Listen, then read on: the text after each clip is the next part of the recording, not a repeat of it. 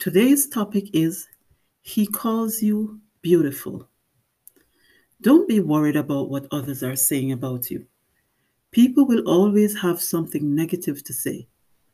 When Jesus was on earth, Nathanael said to him, "Can anything good come out of Nazareth?" John 1:45 to 46. Again, as Jesus went about doing miracles and the people started calling him a prophet, the Pharisees said to him, "No prophet can come from Galilee." John 7:52.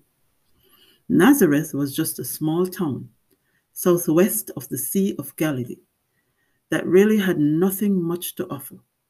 Maybe the people there were poor fishermen and not considered at all important in those days. Jesus was performing such great miracles and teaching the Word of God with such authority, yet for some it was not enough because of where he came from. Others could not believe that such a master of the Word could come from Nazareth. Jesus knew who he was. What others thought of him never stopped him from walking in his purpose. You have to believe what God says about you.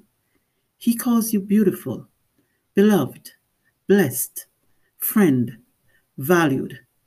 He created you for a purpose, and his plans for you are to prosper you and give you a future of hope.